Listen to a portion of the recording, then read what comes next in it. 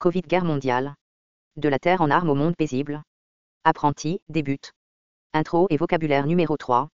Après des millénaires de dissidence écrasée, les organisations dites réformistes sont balkanisées, c'est-à-dire hachées en morceaux et rendues inopérantes. Beaucoup d'activistes sociaux aggravent leur manque de pouvoir au moyen d'exclusives politiques d'identité, drames vides, ostracisme mutuel, intérêts particuliers à s'entrequereller, petite réprobation privée et puritanisme idéologique. Ainsi permettent-ils aux élites d'armes, beaucoup plus pragmatiques, disciplinées et cohésives, elles, de les battre en détail.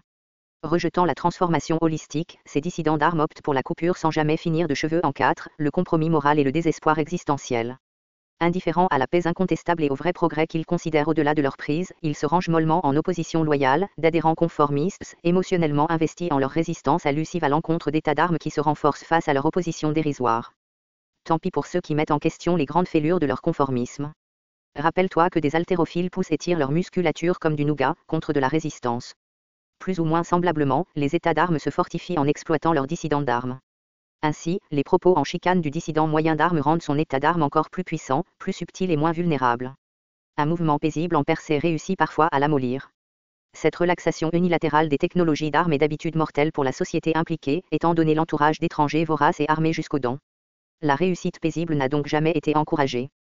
L'activisme communautaire à la mode résulte de l'inefficacité cumulative de milliers d'années de dissidence d'armes, en effet, de son efficacité inverse.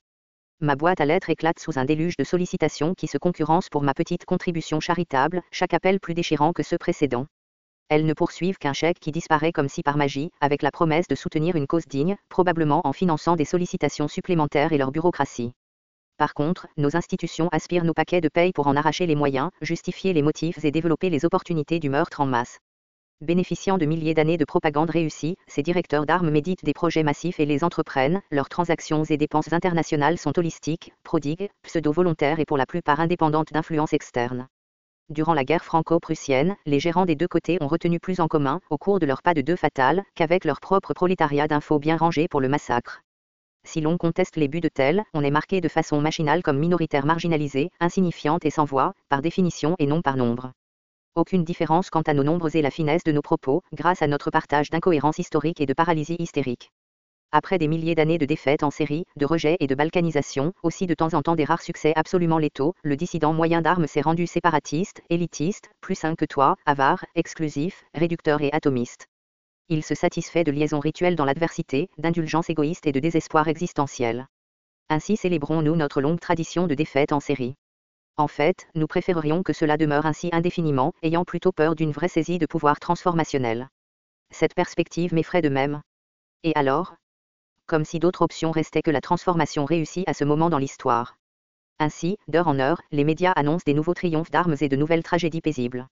Les progressistes ne maîtriseront jamais le fleuve central des politiques avant qu'ils ne se rassemblent autour d'une plateforme hyper complexe de réformes inclusives, coopératives et mutuelles sous le contrôle de progressistes locaux rendus experts en ces domaines, en d'autres mots, jusqu'à ce que l'apprentissage ne se soit optimisé à travers la planète. Un certain texte, celui-ci peut-être ou un autre préférable, pourrait catapulter au pouvoir mondial ses adhérents internationaux, interethniques et de tous les âges, sexes, classes et désignations. Cela se prouverait beaucoup plus facile qu'on ne l'envisage maintenant.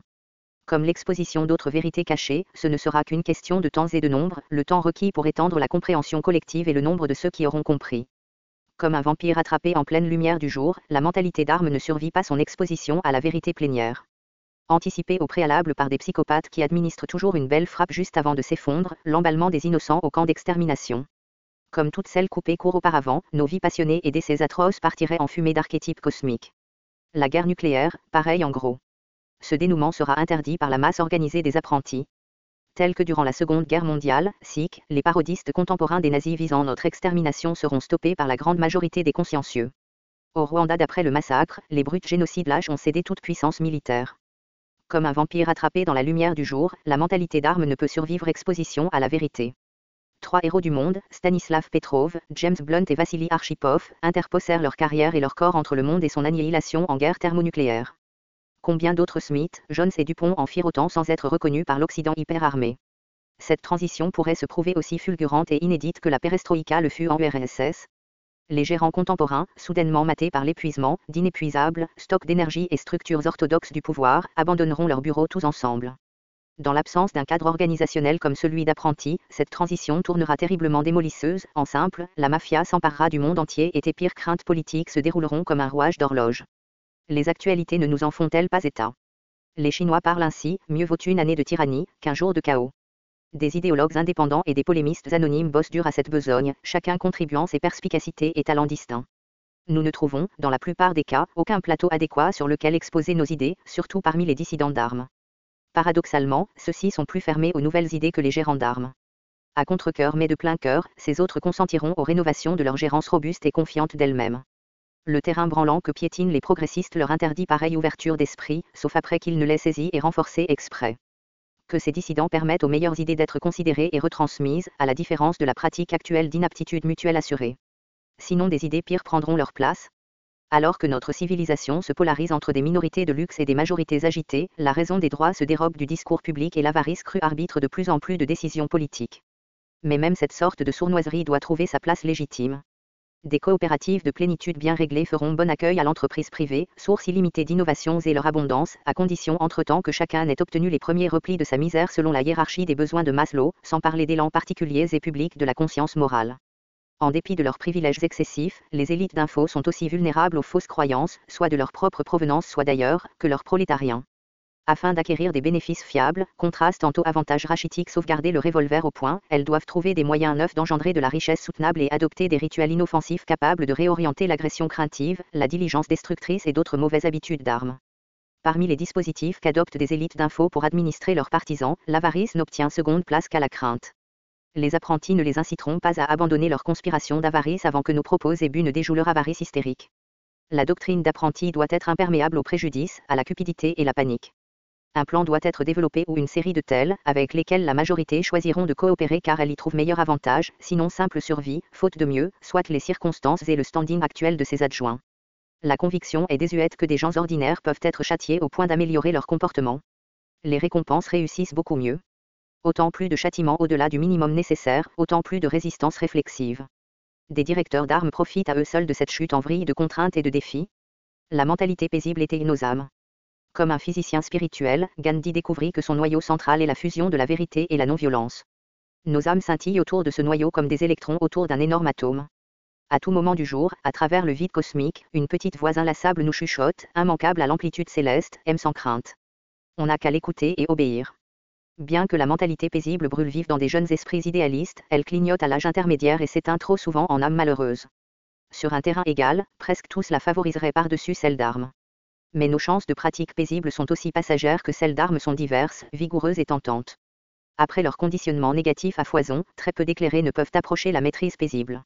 La technologie paisible paye son propre frais et celui de sa mauvaise jumelle d'armes. En dépit d'innombrables retards imposés par des priorités d'armes, la mentalité paisible s'avance petit à petit, surpassant la vie et la mort, non moins le narcissisme sans scrupule des politiques de désinfo. La technologie paisible inclut notre décrochage de la misère, en outre de toute poursuite du bonheur constitutionnel. Notre poursuite d'abondance, d'agriculture soutenable, de bonne santé et des droits humains. Nos cultes de la nature et du surnaturel. Notre quête d'apprentissage, jeux, divertissements et éclaircissements. Notre poursuite des protections de la paix. De la sagesse philosophique, d'entreprises valides, du professionnalisme utilitaire et d'autres activités vitales. Dans l'absence de ces modifiants exemplaires, on ne doit pas nécessairement les considérer valables en soi. Après tout, ils se mutent facilement en intimidation organisée, pataphysique, satiation d'avarice et élitisme cru, signe dénonciateur de la mentalité d'armes. La mentalité paisible comporte un impératif catégorique, bien élever les enfants. Toutes les autres pratiques passent au second plan de cet effort sinon y nuisent. On dit qu'il faut un village entier pour élever un enfant. L'élevage d'enfants en bonne santé exige l'appui de tous. Le but n'est pas d'élever indifféremment beaucoup d'enfants, cette stipulation celle d'armes. La gestion paisible exige que chaque enfant soit emmailloté dans un milieu optimal, que sa bonne santé et son plein apprentissage prennent priorité absolue, ainsi que les droits civiques de sa mère. Tous les petits éprouvent de l'amour pour leurs parents, et une fois grandis, le respect pour leurs aînés. Aimer les parents, c'est l'humanité, et le respect aux aînés, le devoir. Voici le secret, étalez-le simplement à tous sous les cieux. Mencius, traduit en anglais par David Riinton, Counterpoint, Washington DC, 1998, page 240.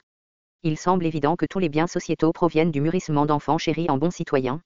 Normalement, on pourrait considérer l'inverse autant croyable, que les mauvais citoyens se prolifèrent quand davantage d'enfants sont abusés. Au fond, le bonheur des gosses nous enchante, leur nuisance nous serre le cœur, et leur délivrance nous tire un ouf de soulagement. On n'a pas besoin d'être parent ni particulièrement sensible pour le ressentir. Pour celui admettant la réincarnation, toute politique à part celle qui chouchoute tous les enfants à venir serait de la folie furieuse, sa signature du mandat sanctionnant son supplice juvénile lors d'incarnation à venir. Faudrait être dingue. Une autre bonne raison pour encourager cette croyance. Ceux qui nient une telle empathie sont profondément troublés, ainsi que l'est notre société entière, puisqu'elle se moque bien de cette vérité élémentaire. Nous laissons des enfants périr par millions, des milliards en plus devenir des adultes stupides par malnutrition et négligence. On devra réparer ces scandales mortels. De telles trévistices seraient impensables au monde paisible. On n'en aurait plus entendu parler que depuis un distant passé barbare, l'actualité. Elle provoquerait l'effondrement du gouvernement et le remplacement intégral de sa gérance. Les anciens chefs, paralysés de honte, se retireraient du service public en déshonneur. Il est peu probable que nos chefs d'armes se présenteraient à la hauteur d'un tel idéal paisible, faute qu'il ne soit répété à haute voix. Les meilleurs parmi eux en conviendraient peut-être, sous des conditions favorables. Une fois nous sérieusement convaincus, ils devront être pareillement persuadés sinon remplacés. Une homélie bourdonne dans mon crâne. Les êtres humains se fendent en 3 catégories principales de comportements politiques. Indépendamment d'autres allégeances, nous nous répartissons parmi des anciens herbivores, des anciens carnivores et des omnivores, des herbivores et carnivores fréquemment réincarnés, qui se sont rendus compte de la futilité de leurs anciennes habitudes. Anciens herbivores, oh là, quel bon package. L'herbe ruminée, c'est pas un aliment de cerveau. Ainsi doit-on mâcher dur et faire beaucoup d'enfants, ce qu'on fait le mieux. Nous habitons le présent. Si cela nous démange, nous le grattons, le tout réside dans ce grattement. Tout de plus, c'est trop compliqué. Eh bien, nos carnivores sont assez durs, ils nous chassent, nous abattent et nous mangent. Mais ils en chassent d'autres qui doivent être pires. Qui sait?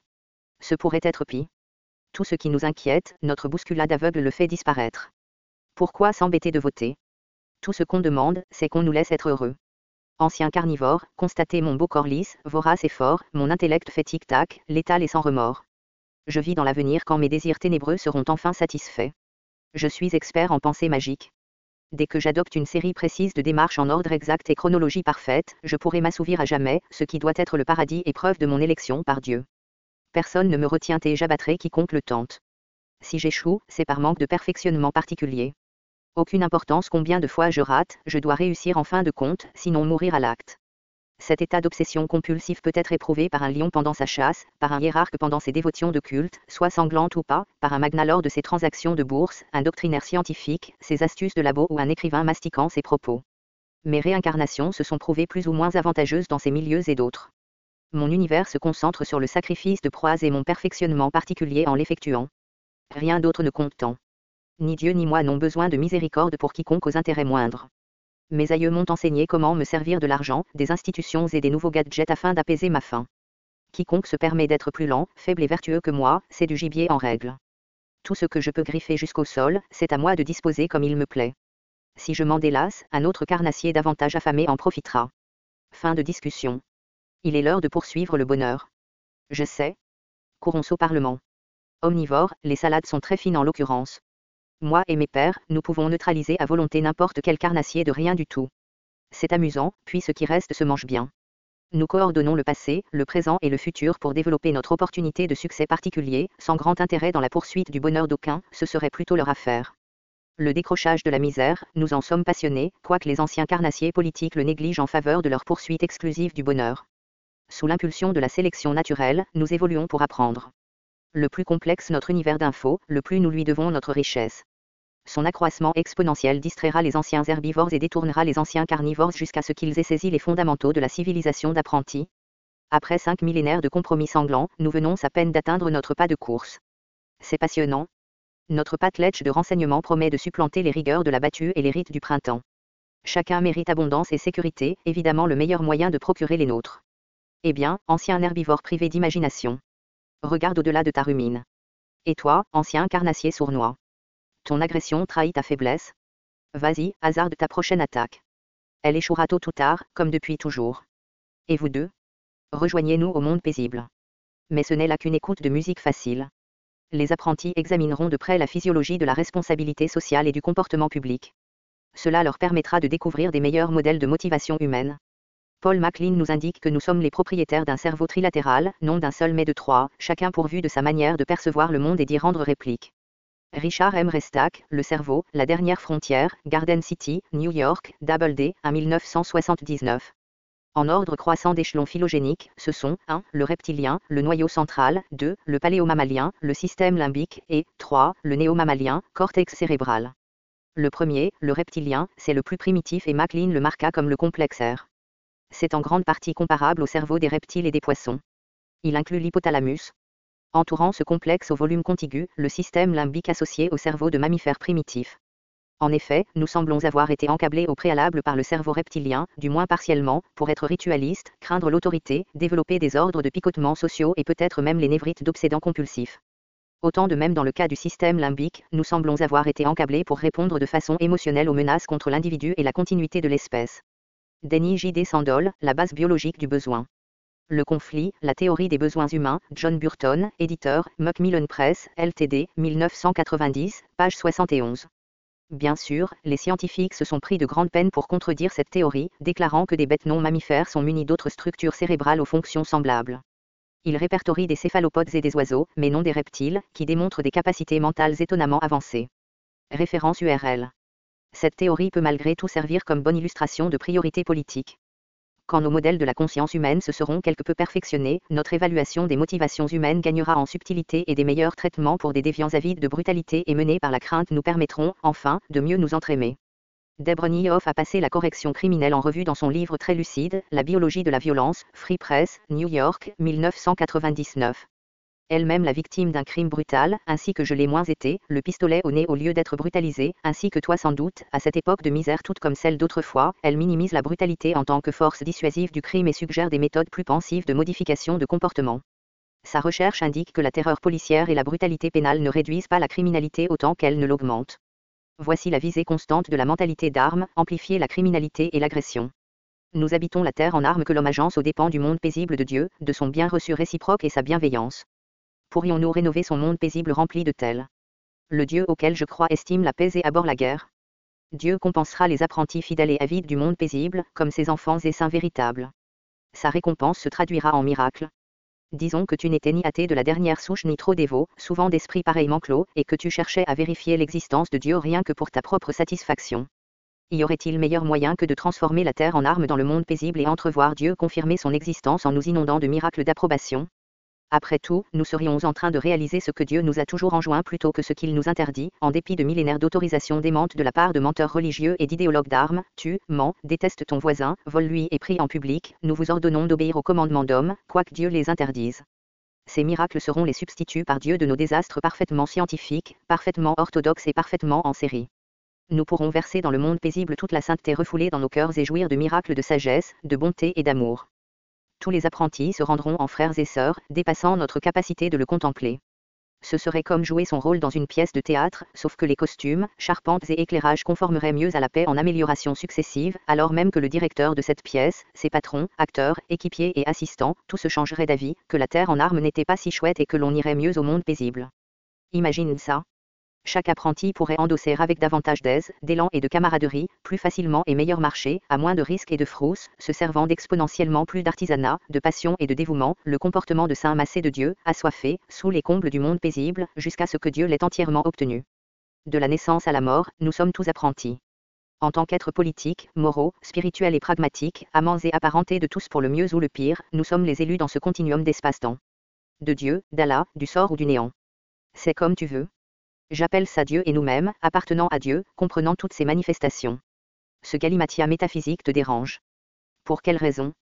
Que ce soit ton Dieu préféré ou son absence, tous y sont inclus. Nous optons au lieu de subsister comme esclaves de la terre en armes. Emportés par une danse à claquettes de guerre perpétuelle et de paix éphémère, nous improvisons de notre mieux pour rendre hommage à deux principes contradictoires, la mentalité d'armes et celle paisible.